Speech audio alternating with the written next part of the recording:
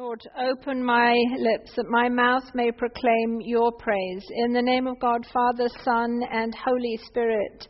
Amen. Please be seated.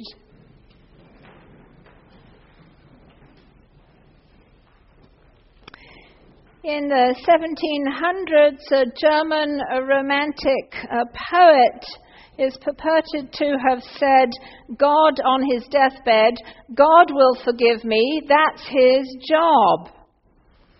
Well, there's a little bit of arrogant defiance in that statement, I think, and a presumption in it also, as if placing an obligation on God. It cheapens the actual free gift of grace so freely bestowed by a loving God without acknowledging that there's a cost involved. There was a cost involved. And the truth also that not all receive that which has been freely offered. There was a cost for God himself, the cost of the death of the Son. And in order to receive the full effect of that freely offered grace of forgiveness, something is required of us. Not before the grace is offered, the grace is freely offered, but for it to fill us, to bring new life for us, for it to be fully received within us, there is something that is required of us. And that is repentance, confession, and renunciation. Those are all part of our baptismal service before we're baptized. The grace is freely given. But we don't receive it in its fullness until we've passed through repentance, confession, and renunciation. In other words, sin is not to be taken lightly. God doesn't take it lightly. In fact, he took it heavily upon himself on the cross. Just because something is freely given doesn't mean that it is not without cost or that it's automatically received. Imagine, if you will, a parched land that is very much in need of rain, and the rain comes down, deluging down, but somebody's put a tarpaulin over the land. The rain is freely given, it's just not able to feed the desert land, the dried out land, unless the tarpaulin is removed. The tarpaulin on the dry wilderness spaces of our lives in need of God's forgiveness, in need of that rain, that nourishing rain in our lives. That tarpaulin of ours is repentance, confession, and renunciation. We're to confess, to acknowledge before God specifically what we have done wrong, what is sin in our lives. We're to repent, to be sorry for what has happened because of our actions. And we're to renounce, we're to make a conscious effort to turn away from the sins that we have committed and to walk in the opposite direction, to think how we could act differently the next time around. This week on Facebook, there was a post by a teacher, and there were a couple of stick figures, and she was talking about how to get the class, when they had hurt each other, to say sorry. And there are these two stick figures, and the one with kind of a scowl on his face is going, I'm sorry. And any one of you who have had children or have been in a class, that's oftentimes, will you say you're sorry to Johnny now? And, of course, that's oftentimes the way in which sorry is said. It's not at all meant. And so she came up with this different way of doing it. She said, you're to say sorry and be specific. Be specific about what you're sorry for. That's repentance. She's actually using repentance, confession, and renunciation in a new way in her classroom. She says, be specific. Not just say, because I was mean, or because it was mean what I said. but exactly what it was. What was said that was mean. What you did, that was mean. So not in generalities, but in specifics. That's repentance, saying you're sorry for something specific. And she says to say why the behavior was wrong. She said, you're not going to say why your behavior was wrong was because you got in trouble. You're going to say what effect it had on the other person. It was wrong because it hurt your feelings and made you feel bad about yourself. That's confession. It's confessing exactly what was wrong in the behavior. And then to say what you will do differently in the future, and to not say it in a negative, but to say it in a positive. So to say, if I have bad thoughts in the future, I'll keep them to myself. That's renunciation. That's completely turning away from the way we normally act to a different way. Well, one day, the principal came up to this teacher and said, 2 of your students got into an argument on the playground. And the teacher's thinking, well, I know which 2 it was. And, he's going to tell me about them. And the principal says, I was so amazed how they dealt with that. And she said, just know that in a class there are some who get more practice with this than others. And the principal said, I just heard them. He said, I'm sorry because of, I know it was wrong because of, and next time I'll do this instead of. Yes? What a difference in a classroom. Changes the whole way of being in a class and indeed in the school. Why am I going here? Because in Romans what's happened is Paul is preaching a message of grace. So much so that there are others who are coming and saying, well, you might as well keep on doing what's bad, because you'll get just that much more grace. They've taken his preaching and the pendulum has swung as too far the other way. And he's saying, absolutely not. That's not what it's about. Yes, grace is freely given, but that doesn't give us free charter to continue to sin. He's quite categorical, by no means. And then he goes to baptism. And so he's using baptism to say why we should not continue in our sin. Why we should just not continue doing things just because we like to do them, and just because, as the German romantic poet said, well, God will forgive me anyway. No, he says, you've been baptized. In baptism, you've moved from one kind of humanity to another kind of humanity.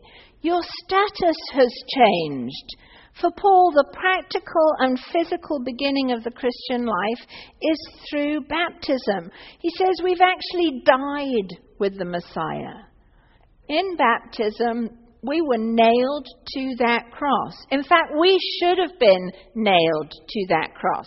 We should have felt the nails go through our hands and our feet, and the spear go through our side. But Jesus took all of that on himself. He took all of our sins. So the sins that would have made us die, he's taken on himself, and they've died with him. So our old humanity died on the cross with Christ, Paul is saying. He said, you were nailed to the cross through the waters of baptism. When you went under the waters of baptism, or for us, the water represents this dying in the waters of baptism to an old humanity. And he says, so if you died with Christ, then when Easter morning comes, through those waters, yet more are you raised with Christ to a new humanity, a different way of being. Your status has changed from old humanity that led to death. That's it, nothing more, death. To a new humanity where you already have eternal life and a new life. Now, we used to use the word christening, christened, when we talk about baptism, because we're enchristed. We're placed within Christ. Christ, we take on Christ's character. We are enchristed. We're no longer in sin. We're in Christ. Through the waters of baptism, our status changes. We become a new person. We become a new person in Christ. And the Easter life of Easter morning is now ours. So we're no longer to remain in that in-sin person. You can never unbaptize somebody. You can't unbaptize somebody. That's just, you can't do it. Once you're baptized into Christ. Now, we don't always grow into fully that which we are. We are what we are. And Paul says, look at this accounting. Look at it from a bookkeeping perspective. If you're a shopkeeper and you've taken in a certain amount of money during the day, it's in your till, right? You don't exactly know how much is in the till, but there's money in the till that you've taken in from all of your sales during the day. He said, reckon it up. Reckon it up. If you reckon it up, you're not changing physically the money that's in there, but you know now what is in there. So you sum it all up and you know that which you have. That which you have is fully Christ. You are in Christ. So he says, you've died to the old way. You're in a new life. The status has changed, and now we've got to take the steps to bring our life into line with what we have become. We are already in the till, if you will. We've now got to do the calculation and really enter into that which we are. N.T. Wright uses an analogy from the Middle Ages. He says, I like to imagine myself in the Middle Ages. I probably wouldn't have liked to have lived in the Middle Ages. But he says, imagine that, if you will, that I'm a smallholder on the property with a master, and he's not a very nice master. I've got all of the implements of farming. I've got a hoe and things to work the land with, rakes and all of those kind of things, and I'm using them to till the land and to provide for my family. But this master is not a nice master, and is always going off and having wars all over the place. And he threatens me with burning down my house or with hurting my family, and he makes me melt down the plows and the hoes and all of those kind of things and make swords into them and go off and fight in these wars that are his wars that I don't want to fight in. And he said, and then one day I decide, when he's away from the property, to cross over the river into another property that's owned by a different master. Well, the new master welcomes me in, gives me land, and I rebuild the farm and get my farming equipment again, and it's wonderful. Now, every once in a while, my old master sends his henchmen over to try and do me harm or to bring me back over to that side, but he says, in actual fact, it looks like the henchmen and the old master are actually a little bit afraid of my new master. Not only that, but my new master wants me to help out in the work that he has to do. And the work that he has to do is to make hospitals and schools to help people who are really in need. And he has me help him out with all of those different things. The new master, of course, is God. He's the master of grace.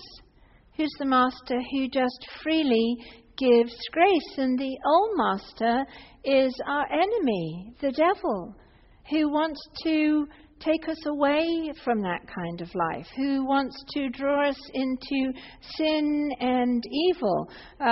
Some of you might know Bob Dylan's song, You've Got to Serve Somebody. Anybody know that? You've got to serve somebody. Yep, either the devil or the Lord, but you've got to serve somebody.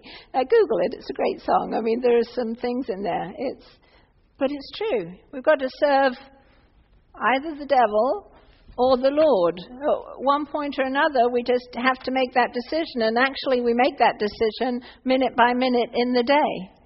Who is going to have our primary focus? Are we going to allow ourselves to be drawn back into sin? Or are we going to live fully into the life that is now ours under our new master, the master of grace? And are we going to give all of our lives over to him? Because the enemy of our souls is the one who would not have us live into the newness of life that is ours. Jesus says something similar in today's gospel. He says, don't fear, and then don't fear. Did you notice that as we went through that gospel reading? He says, don't fear the ones who can destroy the body. Fear the one who can destroy your soul and your body in hell, who is the fiend, the enemy of our souls. But don't worry, because God is greater, and he cares for you, and he counts the hairs on your head. And if he cares for 2 sparrows, how much of more value are you than many, many sparrows? So do not fear. Julian of Norwich said this, our good protector showed me the fiend's hatred, so I would understand that our enemy causes anything that falls outside love and peace. Our weakness and foolishness trip us, but the Spirit's mercy and grace lift us to even greater joy. We're to keep remembering which master it is that we serve, and that in baptism the change in allegiance has already been made. Martin Luther, the great reformer of the Middle Ages, when he was tempted, would shout out, I've been baptized! Maybe we need to shout that out as well when we feel that we're tempted to sin. I've been baptized, the allegiance has already been moved. I'm no longer in my old humanity, I'm in a completely new humanity. Not completely how it will be when the Lord returns, but there has been a status change. There's been an allegiance change. There is a change in the spiritual realm. And so if we've come under the allegiance of a new master, then they have to fully be our master. Who are we serving, and how do we serve? It's to give over our bodies, our money, our mind, our memory, our intelligence, our imaginations, our emotions, all of who we are, in the service of the true master, who is the master of grace. Such grace, who gives freely of his gift of forgiveness. Again, Julian of Norwich says, this master of grace is our ground, the soil from which we grow, the foundation on which we're built. He guards us and keeps us safe when we're in the midst of sin, when our own choices allow our enemies to surround us, when we do not even realize our own need. He guards us with care and kindness, showing us where we've gone astray, and his presence is always with us, and his loving gaze never wavers. For he wants us to turn back to him and become united with him in love as he is with us. See, every day we must look to the one master or the other. Let us always look to the dear master of grace who loves us so very dearly. In the name of that one master, Father, Son, and Holy Spirit. Amen.